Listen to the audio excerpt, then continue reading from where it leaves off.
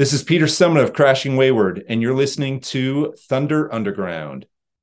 Welcome to episode 382 of the Thunder Underground podcast. Trent here as always, and this week we've got a fun one for you because Peter Summit of Crashing Wayward is returning to the podcast. He's here to talk about the band's new album, Listen, and a ton of other great stuff. We're going to get to that here shortly, talk about another couple things beforehand as always. I'm recording this in between work trips in Colorado and San Francisco. I didn't think I was going to be able to get this out this week, but I am very happy that I am able to. This was recorded, I think, about 3 weeks ago, so it's due time that we get this episode out for you featuring Peter. He was actually on this podcast on episode 372. That was only 10 episodes ago, but it was actually, I should have looked at the date, and I believe it was like March maybe now, because there was a period between April and May where I only got a couple episodes out, so that's why. It's only been 10 episodes, but there's been some time in there. So I was very happy to get Peter back on here to talk about the album now that it's out and that I had a chance to hear all the music. But before we jump into that, I need to let you know who we're sponsored by, and that would be Sunset Tattoo. Sunset Tattoo is a tattoo shop located in Midtown Tulsa. Their tattoos are done good and proper, they're state licensed, and they are mother approved. Well over 25 years of experience from Jake and his crew over there at Sunset Tattoo. If you call or message ahead of time, you can set up a time to go in and talk about what work you're looking to have done. They also accept walk-ins. They're great at suggestions and helping you through if you're not exactly sure what you're looking for. Hit them up on the socials. Facebook and Instagram are both Sunset Tattoo Tulsa. There's tons of photos on there from throughout the years. They specialize and excel at all different styles. I've personally had work done by Jake. I know many others that have as well. I'm very happy with it, and I'm looking forward to having more done here in the near future as well, which is what you need to do. So hit up Sunset Tattoo and let them know you heard about them right here on Thunder Underground. We've also got DEB Concerts, a concert promoter based right here in Tulsa, who has brought tons of great acts to the area over the past several years. Bands like Megadeth, Poison, Tom Kiefer, Lamb of God, LA Guns, Snoop Dogg, Nelly, Ice Cube, Saxon, Last in Line, Buck Cherry, Winger. The list is great and long. Hit up debconcerts.com to be kept up to date on everything they're doing. Follow them on the socials. Facebook, Instagram, and Twitter are all DEB Concerts. DEB Concerts also books the Roadhouse stage at Rocklahoma every year. This year is no exception, and Rocklahoma is coming up here very shortly. Less than a month away. It's Labor Day weekend. 3 days of rock and roll, but there's actually 4. And if you have the ticket to all 3 days, you can go to that 4th day, which is the pre-party, which is entirely put on the Roadhouse stage by DEB Concerts, and that'll be headlined by Warrant. LA Guns will also be on that stage. It's a full night of rock and roll. You don't want to miss it. The other 3 days of Rocklahoma on the Roadhouse stage, it'll be headlined by Buck Cherry, Skid Row, and Kix. All 3 of those bands are amazing live bands as well. Skid Row has a great new singer, Eric Grunwald, who is fucking phenomenal. You don't want to miss that. And Kix, like I've said every week. Their final performance is maybe a month and a half after Rocklahoma in the Baltimore area. So this is one of the final shows that Kix will ever be doing. I know, bands come back all the time. But Kix is one of those bands that, if they say they're retiring, for some reason I kind of believe it. They've been doing this for 40 years, and they're one of the best live bands that you will ever see. In fact, of the 15 years of Rocklahoma that I've been to, all 15, Kix in year number 2 was my favorite performance in the history of Rocklahoma. That's something else I'm going to be talking about here coming up soon, because we're going to do a Rocklahoma preview episode like I do every year. And I've got a special guest that's going to be joining me, someone else that has been to every single Rocklahoma as well. So that'll be fun to talk about. But in the meantime, do not forget to hit up DEB Concerts on all the socials. And if you're out there, of course, say hey to me. Say hey to Doug Burgess from DEB Concerts and tell him thanks for everything he does at Rocklahoma and for the Oklahoma area as well. All right, before we jump into this interview with Peter, something I want to talk about is something that was just announced 2 or 3 days ago. A supergroup has formed, which Whoa, I know that's a big shocker. And I say that sarcastically. But hey, I'm not saying that sarcastically about supergroups because I fucking love them. You know, any of these ones that come out in the rock or metal world, I check them out. More often than not, I like them. Some of them fall flat. Some of them are beyond amazing. You know, like the Night Flight Orchestra or the Winery Dogs. I mean, we're talking next level bands. Some of the best musicians in the world coming together and making an amazing band. But throughout the past, decade or so, there's been tons of supergroups formed, and tons of them have just been, quote unquote projects to where they record an album, don't really ever tour. Revolution Saints is an example.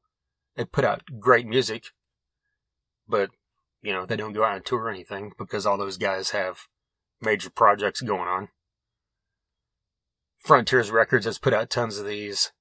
Other, guys in the metal world have, formed these things, especially during the pandemic. It happened a lot. But getting to the point here, this one that was just announced, it almost feels like it was tailor-made just for me. As I'm a fan of these guys individually, and I'm really looking forward to what they do when they come together.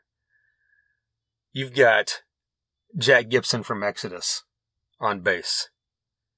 Then on the drums, you've got Jason Bittner from Shadows Fall and Overkill. Jason Bittner is one of the best drummers in metal. He is one of the most underrated drummers in metal, in my opinion, because you don't hear his name come up the way it should, I think, when you're talking about those guys. Phenomenal drummer. And that's just the beginning here, folks. Mike Orlando, the guitarist from Adrenaline Mob. This guy is a phenom. And when I was talking to Jason, who used to co-host this podcast with me about this, as much as I love the next couple guys I'm going to mention, Jason mentioned it is so cool to see Mike Orlando involved in something like this because since Adrenaline Mob disbanded, you haven't really seen much from him outside of a couple solo things. So it's really cool to see him involved in something like this. Then you've got Phil Dimmel, the guitarist of Violence and the former guitarist of Machine Head. Machine Head's one of my all-time favorite metal bands. Phil Dimmel wasn't the original guitarist, Logan Matter was, but Phil was there during a huge chunk of Machine Head's career and put out some of their best music. Phenomenal guitar tone, phenomenal sound, absolutely love this guy. And if you paid attention to the world of metal in the past few years, this guy has stepped in at the drop of a hat for several different bands, including Slayer and others. I'm talking some of these have been on 2 days' notice where someone got sick or someone had to leave a tour or something happened. Phil Dimmel is now the go-to guitarist, and this guy does it and does it at the highest level. Okay, and then every band has to have a vocalist. And when it comes to heavy metal, my favorite vocalist of all time is Mike Patton. But I've never looked at him as a metal vocalist, even though obviously what Mr. Bungle is doing now is metal, Phantomus is metal, Tomahawk is metal, but I didn't really look at, old Mr. Bungle and Faith No More as metal, even though metal, Faith No More definitely has metal tendencies, especially, on Angel Dust and King for a Day. But the point being said, my favorite straight up heavy metal vocalist of all time is John Bush. Of course, of Armored Saint and formerly of Anthrax. The guy is just, I don't even need to put it into words. If you listen to metal, you know what John Bush can do. So there you go. Those 5 guys together, I'm sure I'm hyping myself up too much, but it said they're working on an album. The band name is as yet undisclosed. So as soon as there's more information on that, I'm sure I'll be talking about it. As far as rock and metal go, hard rock and metal, the past couple weeks, just the other day, last Friday, Mammoth, WVH, Wolfgang Van Halen's band, the new album just came out last Friday, called Mammoth 2. You gotta wonder, I don't know what, I swear I wasn't going to do this, because every other dumbass does it. I somehow have to bring up Van Halen, when you're talking about Wolfgang. It's his last name, but I meant the actual band. I'm just bringing it up because I just thought of that Van Halen 1 and Van Halen 2.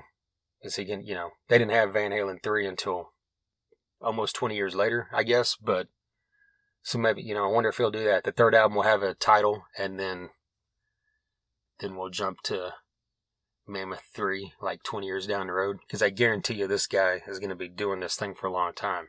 This album's phenomenal, just like the first one.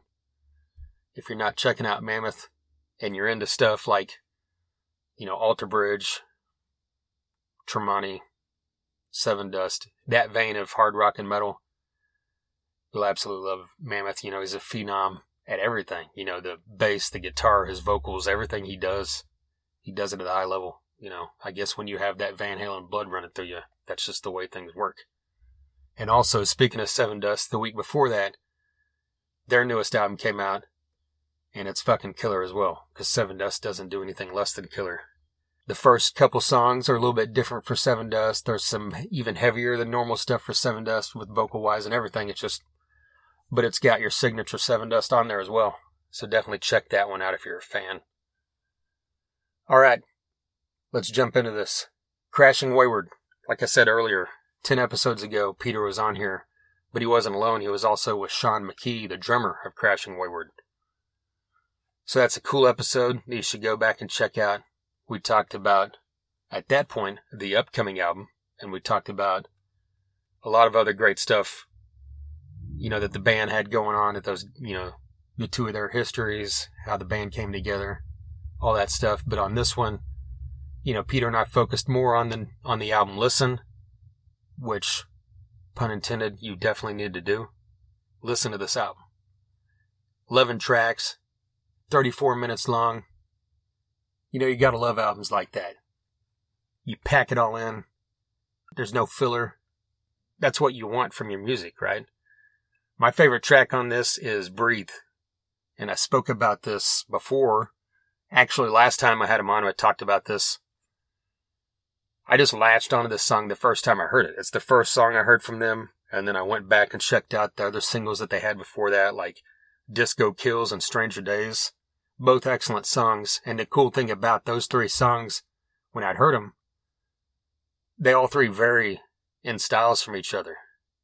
And then this album came out, 11 tracks, and it does the same thing. All these songs, which is something else we talked about here, and we talked about it last time, is that these guys are great at bringing in all different styles of rock, hard rock, alternative, heavy stuff. You might even get a little bluesy or Zeppelin-y at times. Just Peter's a huge fan of the Cult, and you got that kind of, I don't even know what the right word is to use, when you think of Ian Astbury and, the stuff he's done with the Cult and what he did with the Doors, that Jim Morrison essence, and then like I said, Zeppelin. When you think of all that stuff, that kind of, the ambiance that kind of music brings, when it's not just your straightforward hard rock. That's what Crashing Wayward does. Even though I'm not saying they sound like either of those bands, which is great, which is what you want. Crashing Wayward also features Stacey David Blades, who was a member of LA Guns at one point. Like I said earlier, Phil Lewis and Tracy Guns have been on this podcast before. Side note, check that out if you have not. But anyway, Listen, it's a phenomenal album. Peter also talks about their album release show that, quote unquote, opened by Shinedown. Their album release show was built around this acoustic performance by Shinedown. And it was this huge event that they kind of put together in Vegas, which is a really cool deal. Kind of a side note, this is 2 episodes in a row now where we're talking about Shinedown through someone else, because Chris McLernan, the bass player from Saigon Kick and Cold Sweat, now has a band called Canel. He was on recently, we talked about that. And his new album by Canel, was mixed by Eric Bass of Shinedown. He talked a lot about Brent Smith. And Barry Kirsch, the drummer, played drums on the Canel album. Going back a few years, I'll bring this back around to this podcast. Jason Todd, the original guitarist from Shinedown, was on this podcast, so that's one you can check out as well. Enough about Shinedown. We're here to talk about Crashing Wayward. So what we're going to do now is just jump into this and let Peter tell you some stuff, because I'm sure that's why you're here. So here you go. Here's Peter Summit of Crashing Wayward.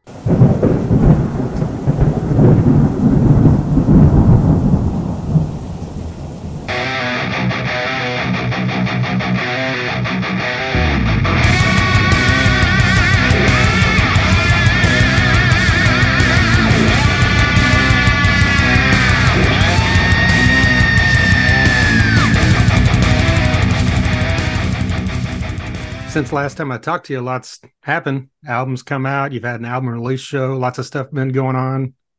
How's the last couple months been for you in general? How's it felt?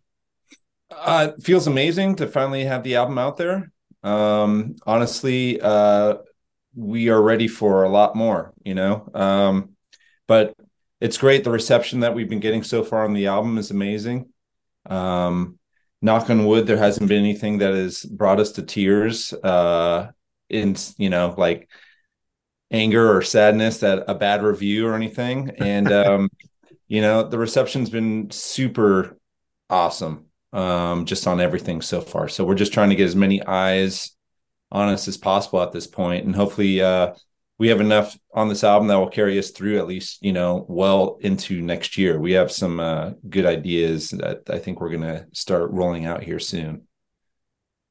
So I'm sure, because you guys had 3 songs out there for quite a while. So I'm sure being able to get all these tracks out for everybody to hear finally feels good after a couple years.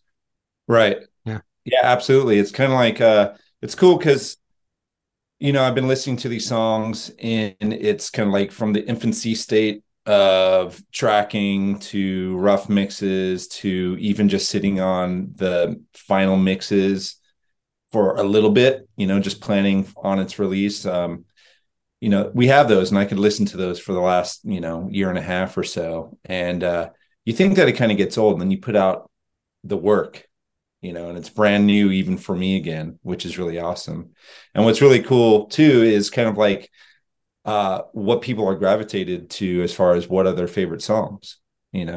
Some that I thought would be like the most definite as the top 5 or so.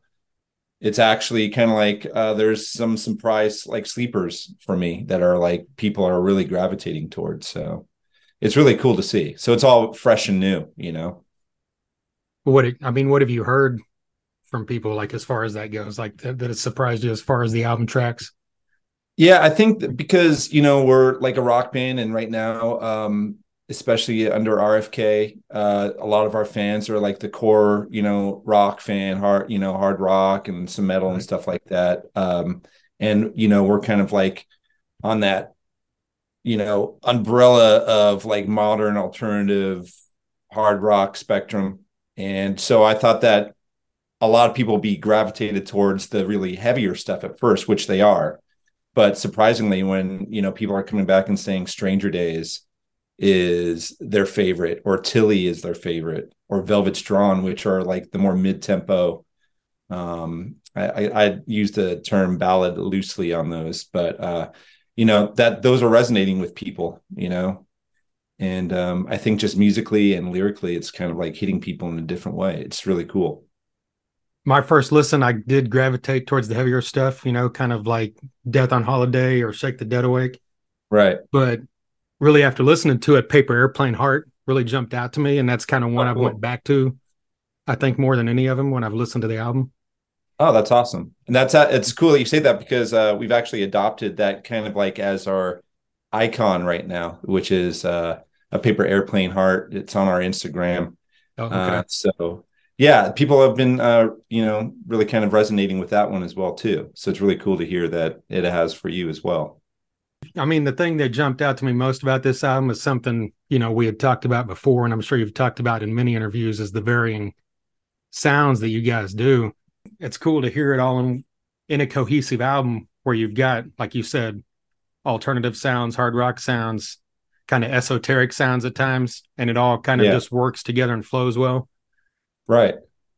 Yeah. I think that's we were really trying to be mindful of that as well too, with kind of like the sequence of the album, because a lot of you can, with the way people listen to music now, digital, you know, with digitally and streaming and everything, you can just kind of like feel like you can just throw it out there and people will just play whatever ones they like, you know. But for us, we really wanted to make sure that I know that when I listen to an album, I want to hear it from its sequence and how it feels and flows and everything. And so we were really mindful with that and putting it together.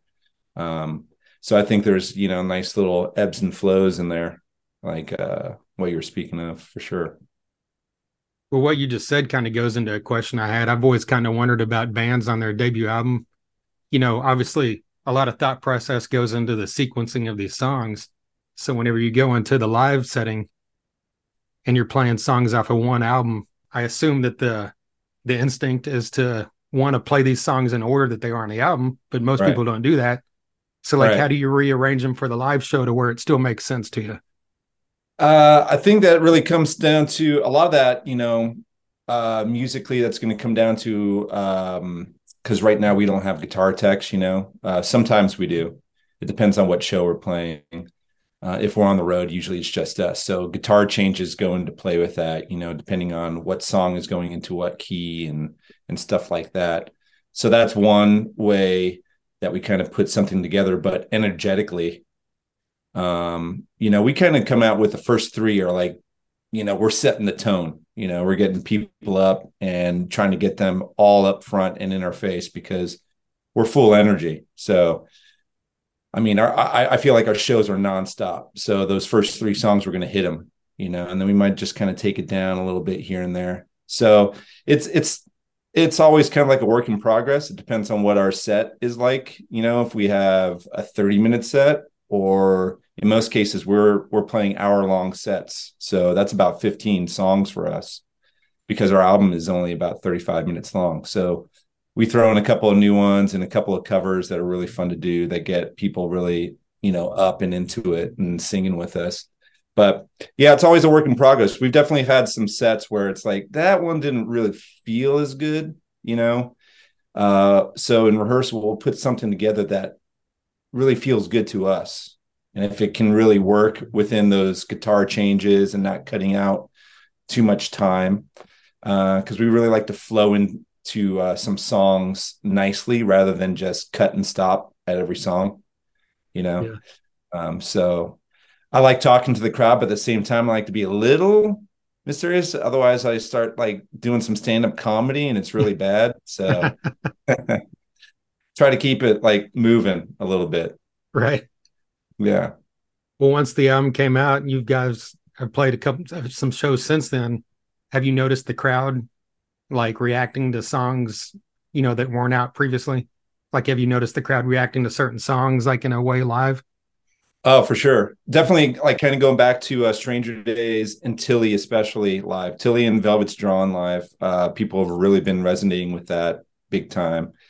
And also what's really cool is now that people can sing along. They know the words. Yeah. And so it's really cool to see them singing back to us. And I know that we have some really awesome fans out there that they're at every show and they're up front. So I know what songs they really do like and gravitate towards big time. And I know that they know the words. So I'll get right in their face and they'll sing it with me, you know, and they're in the mic there with me. So I really try to bring them into our show as well and make everybody feel included. That's really cool. Yeah. Yeah. Like, random side note, like a decade ago, I went to a Whitesnake show with my ex and we're on the front row and David Coverdale got down in front of the barricade and was walking down and just having people sing along with him. Oh, But he really? was singing a new song and me and her knew it.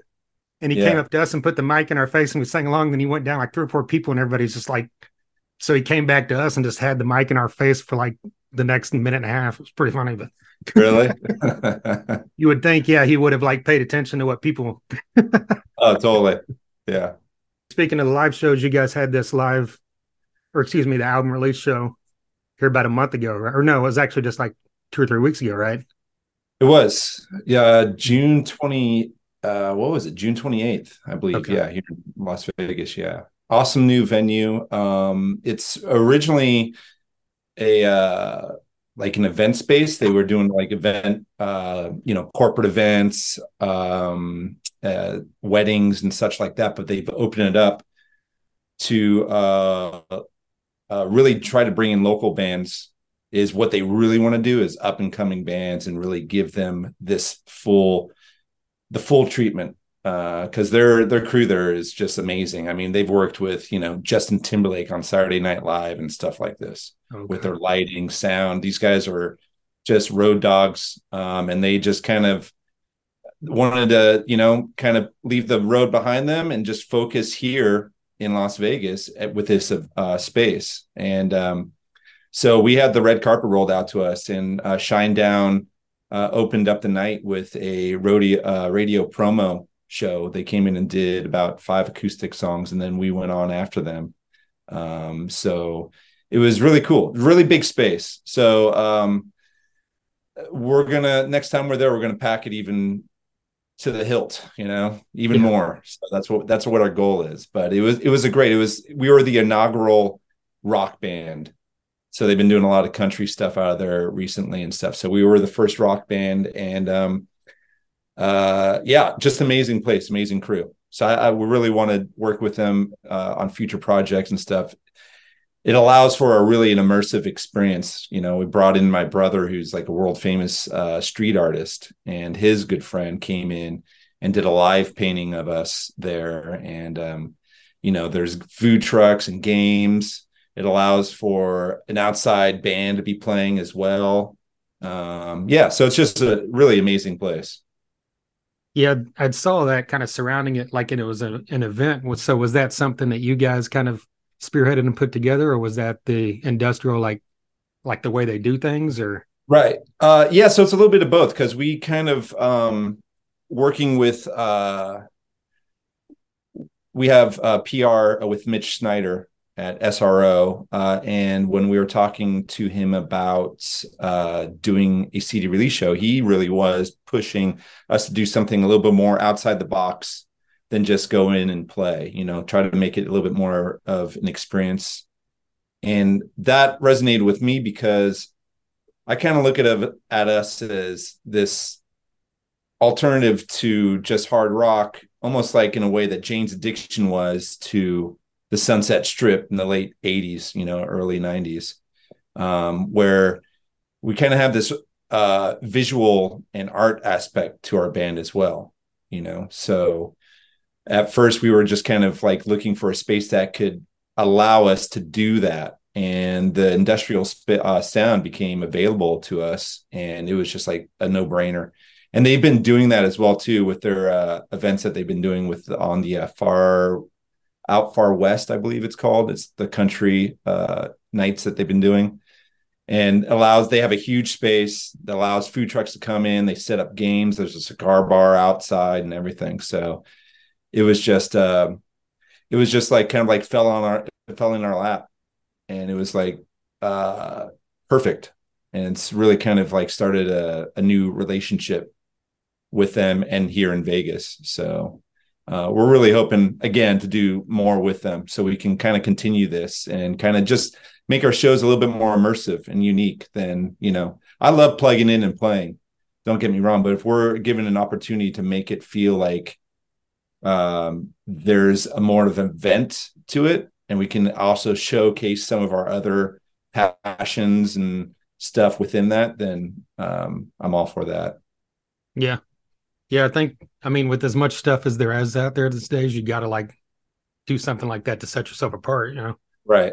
Yeah, absolutely. It's hard because, just like when you're, on Instagram, people are just, you got 2 seconds to capture somebody, Yeah. You got to get them to click. So if we can get them to capture them with something that's more than just, hey, we're playing, and that's awesome. And I know a lot of people will come out and see us just because we are playing, but we want to give them more, more bang for their buck, so to speak.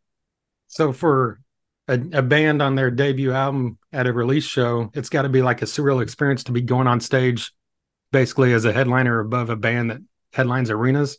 What was that experience like going on after Shinedown? It wasn't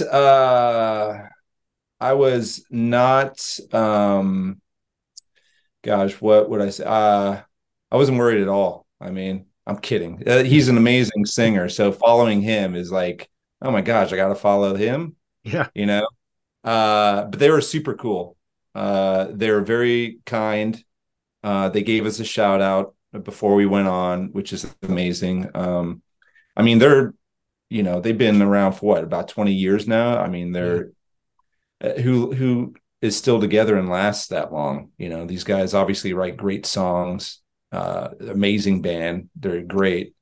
And it's kind of, yeah, it's surreal, at the same time, we knew our place, even though it's like our CD release party, we're kind of like, thank you so much for allowing us to go on, to be here tonight and to share the stage with you.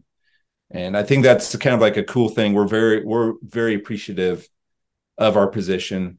We love our fans. After our shows, I mean, I want to talk to everybody, you know. So yeah, it's just yeah, surreal. I guess it's still surreal, now that you bring it up, I'm still thinking about it. Yeah. So that was a surprise show, or was it announced on the radio that they were playing with you guys, or? Yeah, so it was kept secret. We knew about it going into the night. At first, the show was going to be in July. Actually, it was going to be this last Friday, July 14th.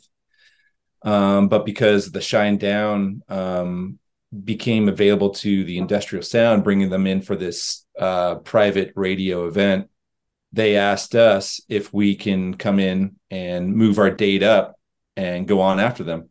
So we had about 2 or 3 weeks to really kind of put this together. So it was just like scrambling. And so it wasn't announced at all. I think it wasn't announced until a few hours before, like, hey, Shine Down will be here as well, but yeah, it was top secret up until hours leading to our show. Yeah, I mean, like you said, that dude's voice is amazing. Yeah, since their debut album, it's just unbelievable right. to me. Yeah, absolutely. Kind of back to your guys' album for a minute. Something else I noticed is that all these songs are relatively short, and like I think it was 5 of them are under 3 minutes. Was this intentional, or is this just kind of the way you guys write? Or It definitely, I'm gonna credit Dave Harris, our guitarist Dave, on that. He definitely comes from the school of you know get us to the chorus, don't bore us, yeah, is the term that I've come to use on that recently. And so when I write with him, sometimes I might be asking, you know what, man, I got a little bit more to say here. And if you can give me, another 4 measures, or, maybe 8. And so we have to kind of have a little bit of back and forth and compromise in what feels good to him and what I could write to and feels good with me. So a lot of those songs kind of were written in that way with Dave, whereas Stacy would kind of have a little bit more length, and there's always a guitar solo in there, for his shredding. Just kidding, but very colorful solos, I should say. yeah, But he, as together as a band, we had to kind of work within what everybody's comfortable with. So it just kind of worked out to where it feels good. Now we're kind of writing in that kind of way now, where it's like, let's get to the chorus, let's get to the hooks. And sometimes when I'm writing in the verses, I kind of have these different tiers. I don't try to just go a linear verse into a chorus, so I'm always trying to find the right melodies to get us there and ride this wave quicker, kind of, so to speak. But yeah, it was kind of a little bit of a learning curve for me at first, but now it's kind of like, it's just kind of like second nature, muscle memory. Dave will send me a track and tell me, ask me to write to it. And I'm like, all right, I know what to do. I know how to do it now, as opposed to, I don't really have to say, hey, can I get this or can I get that? Everybody's kind of writing for me in a way, it's like, of course they're writing the music that's speaking to them, but they also know, oh, I can hear Pete doing this. And so it's kind of just like flowing a lot better now. And we're actually working on a lot of new material right now as well. When you write, so are you always writing lyrics like after you hear the music, or do you ever write stuff? Do you have like a notebook full of stuff you write, that kind of thing, or is it all just after you hear something? Yeah, I have a notebook, and I also in my voice notes, or I have my voice notes I'll keep in, and also just my notes that I'm always have handy and available. But I also write without the music. So if I have a start, a song title or an idea or a couple of lines that I'm kind of really vibing with, I'll jot those down. And then when music is sent to me, I'll kind of go back and see if that fits with what I'm feeling with the music. Also, too, sometimes when they send me a track, or if we're in the space, if we're rehearsing or together, like Dave was just here with me, and he'll stay with me, and we'll write out 2 or 3 songs right then. So Wow. we either are sending songs to each other, or if we're in the same space, we're writing, we're working. But yeah, I kind of a lot of times will get the inspiration from the track as well too. Sometimes the words will just come to me from hearing what I'm given. So that's kind of like how Tilly worked out actually as well. It was just one of those moments in 15 minutes after Stacy giving me the track, telling me a story about one of his friend's daughters, and then in 15 minutes the song was written. Yeah. But that doesn't happen all the time. I wish it did. Sometimes I sleep many sleepless nights, Yeah. many mopey days of being depressed, not finding the right words. My wife, upset at me that I'm so depressed because I can't find the words I'm trying to say, but it's a process, and I love the process nonetheless. I know last time we talked, you said you had recorded 13 songs, so you had a couple extra, and you've Mm. mentioned writing these like you're already writing other songs. I mean, I know this is pretty premature with the album just coming out, but are you guys like already focusing on that at all, or putting stuff aside for the next album cycle? Or are you going to worry about that next year or whenever? I think we're going to we're tossing a couple of ideas around whether we I know that we've just put out the album, and kind of like how things work nowadays with people waterfalling singles as opposed to putting albums out, to get their algorithms up and keep, Spotify interested and everything like that. So it was really important for us to put out the album because we felt that this was a body of work that we create. We spent 3 years on the making of this. I Yeah. mean, we came together as a band in March of 2020, and we put it out this past June in 2023. So it was just a little bit over 3 years that the band came together and put the full body of work out. So that really, we had to put that out there, and really kind of like set the mark for us. Like this is where we're at, and this is where we're going to be going. And so we have some ideas within using the songs in the album, whether it's like maybe we'll do some acoustic versions, or some other kind of, not necessarily remixes, but some other ideas within those songs. Release a single, maybe have an acoustic follow that of the version of that, and maybe sprinkle a little bit of new songs out there as well in the process. But yeah, definitely, I think that we definitely want to do another album for sure. But I think we want to stretch out this album as long as we can, get us through into next year, maybe into next summer with this album, and keep putting out some new stuff within that, and then go back in and just put out a full length again. Was something I'd really love to do. And hopefully quicker than 3 years this time. Yes, absolutely. Yeah. Yeah. If this was like the 80s and 90s, when every bands put out an album every 3 years, I can Yeah. understand it. But going back to that Instagram or social media where people only give you 2 seconds, Yeah. you're here and there. So we want to stick around for, we want to be shined down. We want to be here 20 years from now. So Right. Well, I know last time I talked to you, Sean was with you, and he had mentioned that the idea or the goal was to, hopefully get on a tour opening for someone after the album was out. Right. Is that still like what you guys are looking to do, or what are the live plans going forward for the rest of 2023? Yeah, so we're probably going to go back. We wrapped up our summer shows as of now, so we're going to be booking for October, maybe mid to late September. David's in another band and he's going to Europe, so we have to work around some other schedules of guys in the band as well too, um, which is unfortunate for me because I love being on stage so much. I Yeah. just really want to perform, but I'm not going to stand in anybody's way. But so that's kind of what's happening right now. But we definitely are looking to get on a tour, maybe start something a little bit more regionally to a little bit closer to us and the surrounding areas, whether it's, Utah, Arizona, California, maybe hopefully get out more Midwest real soon. And, that could all change, as soon as we get our full-time management and booking agent. I'm hoping we're seeing the world real soon. But yeah, definitely more videos to come and definitely a lot more live shows. So that starting in fall, early fall, we're going to transition to pushing more live shows more full time on a regular basis.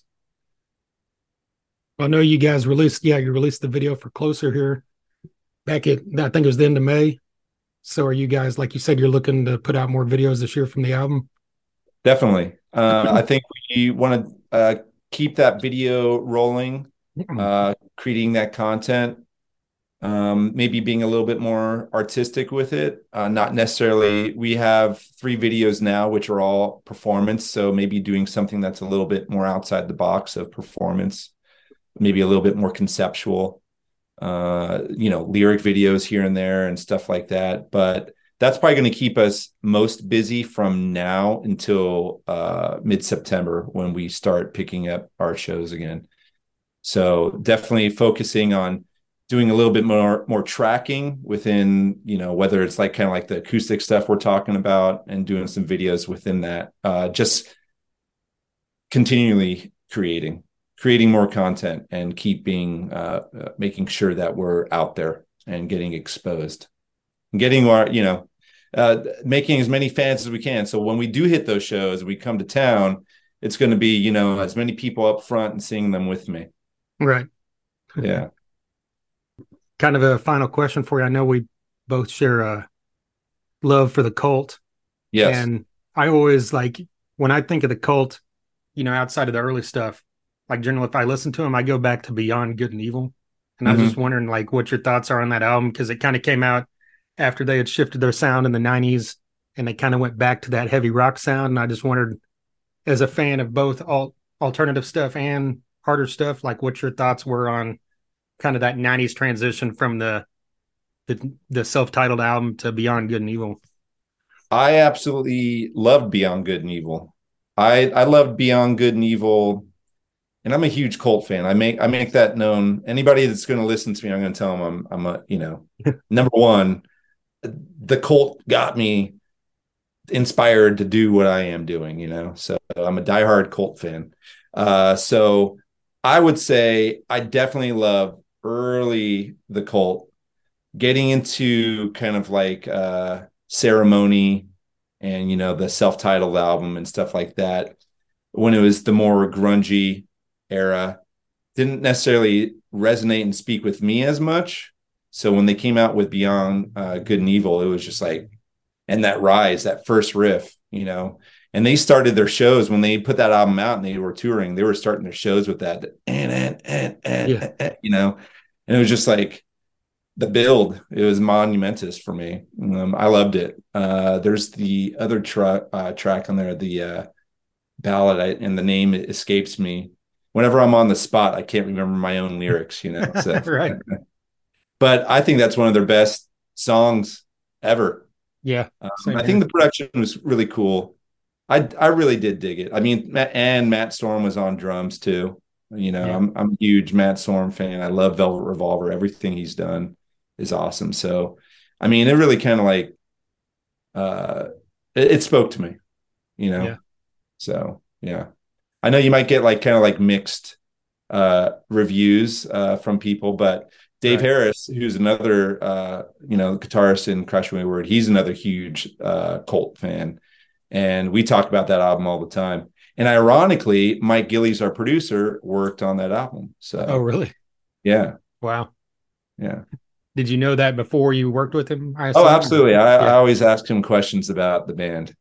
Yeah. So, and he of course knows how much I love them. So he's always kind of like telling me, Ian would say this and Ian would say that.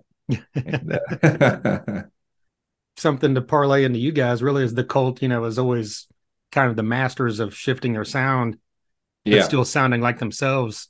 Like they always fit into different eras of rock, but still sounded like the Cult. And I mean, I right. assume that you guys could do the same thing throughout the years because you've already on your first album kind of established that variance. Definitely. That's yeah. I don't want to be kind of like the what you would say like the one trick pony. I mean, Right. there's certain bands like AC/DC that could just like put it out and it's always great. That's their sound. Um, but I want to keep evolving. I love all kinds of music. And I love hip hop. I love old school. I mean, I'm kind of like, an 80s and 90s kid. So I even listen to stuff like that. You won't ever hear me doing hip hop. I suck. But I love everything. I love disco. I grew up on R&B. I love heavy metal. I've performed in heavy metal bands. So um all of us in this band are just like well diverse and have different tastes and flavors, and I think that's kind of works for us. So we're not going to be just like that's not rock enough or that's not this enough, and it's it's going to be about the song. If the song feels good to us and we think it's a good song, then that's what it's going to be. We're going to allow the song dictate our you know our road, our journey. And I hope everybody comes with us because I really want to be inclusive. I want to allow, I want to be something for everybody. I want to see a rainbow of people out there at our shows, and singing to us. So Well, I mean, speaking on that, kind of like you said, listening to everything when you're just driving in the car, just listening to music, is it one of those things where it's different all the time, or is there something you generally go to, like if you're just by yourself or with your wife or something? yeah, that's a good question because uh, I don't really create a lot of playlists. I do gravitate if I'm driving. I'll put on something new that I haven't heard yet so I can hear it, whether if it's the new Queens of the Stone Age or something like that, or I'll go back and I'll rediscover like Kings of Leon, early Kings of Leon stuff or Rival Sons or um, early Depeche Mode that was a little bit more before my time and stuff like that.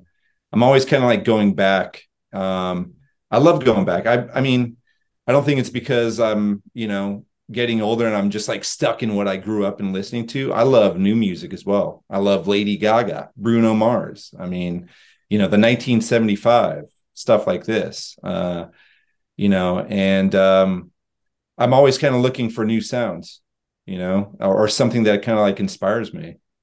So that's I think very important to me, and my kids too. They also bring a lot of new stuff, and I raised them on rock and roll. I mean, I was playing Metallica for them when they're like first and second grade, and I was dropping them off at school, and I would just blast it to see if I scared them, and they're just like, the Beatles. I mean, my kids are like one of the only kids that can go like most kids don't even know who the Beatles are these Right. days, or Stevie Wonder, you Yeah. know.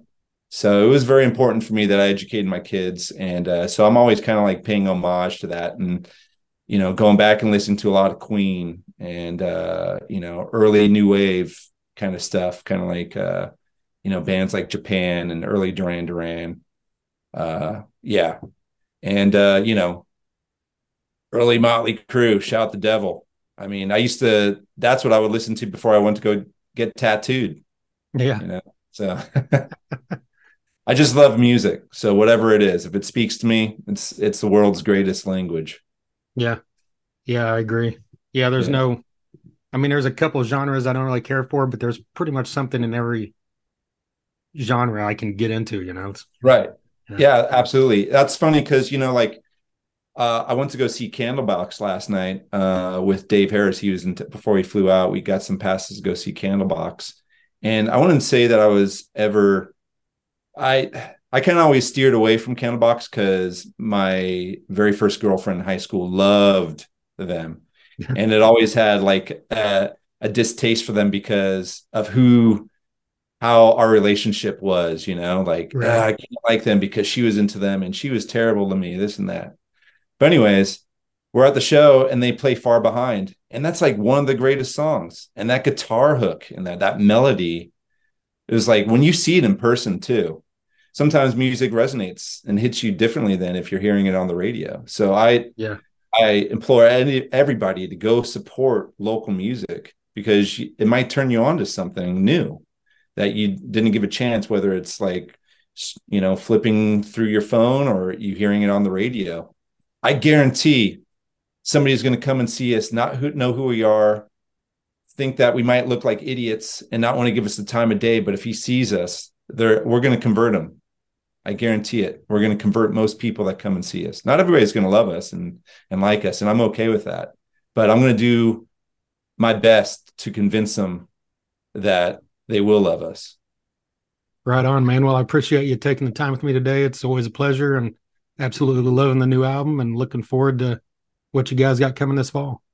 Awesome. Well, it's always a pleasure to talk with you, Trent. And anytime, man, just reach out, and we love your support. And yeah, anytime. Absolutely. There you go, Peter Summit of Crashing Wayward. A huge thank you to Jody Best of Best Bet Promotion for her continued support of this podcast. Huge fan of Jody and everything she does. The best in the business as far as I'm concerned. And also a massive thank you to Peter for taking some time out there to hit me up on Zoom and talk about all the great stuff we just talked about. So if you're new to the band Crashing Wayward, check out their album, Listen with an exclamation point. That's the album title, and that's also what you need to do, like I've said a couple times already.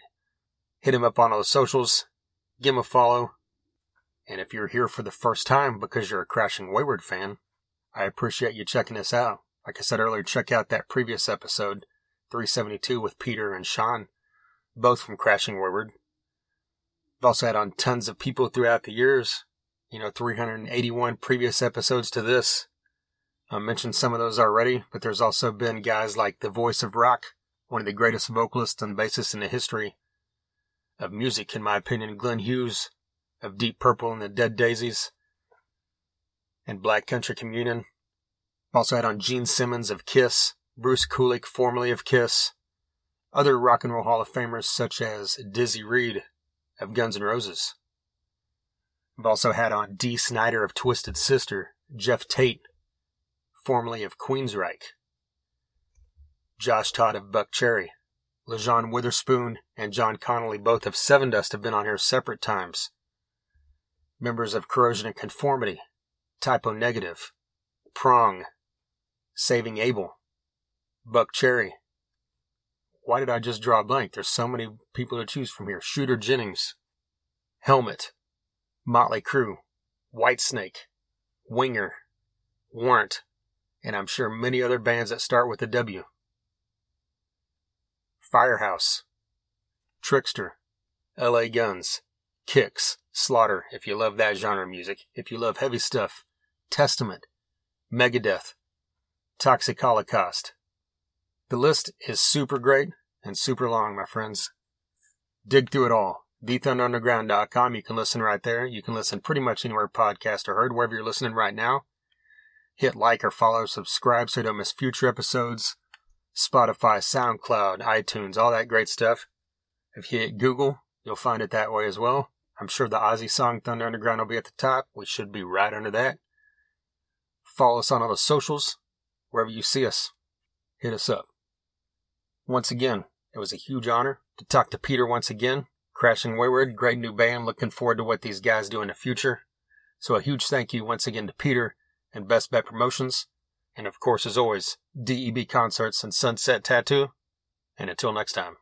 Yeah, absolutely. I like to have a better reputation than the lead singer. Thunder Underground, y'all.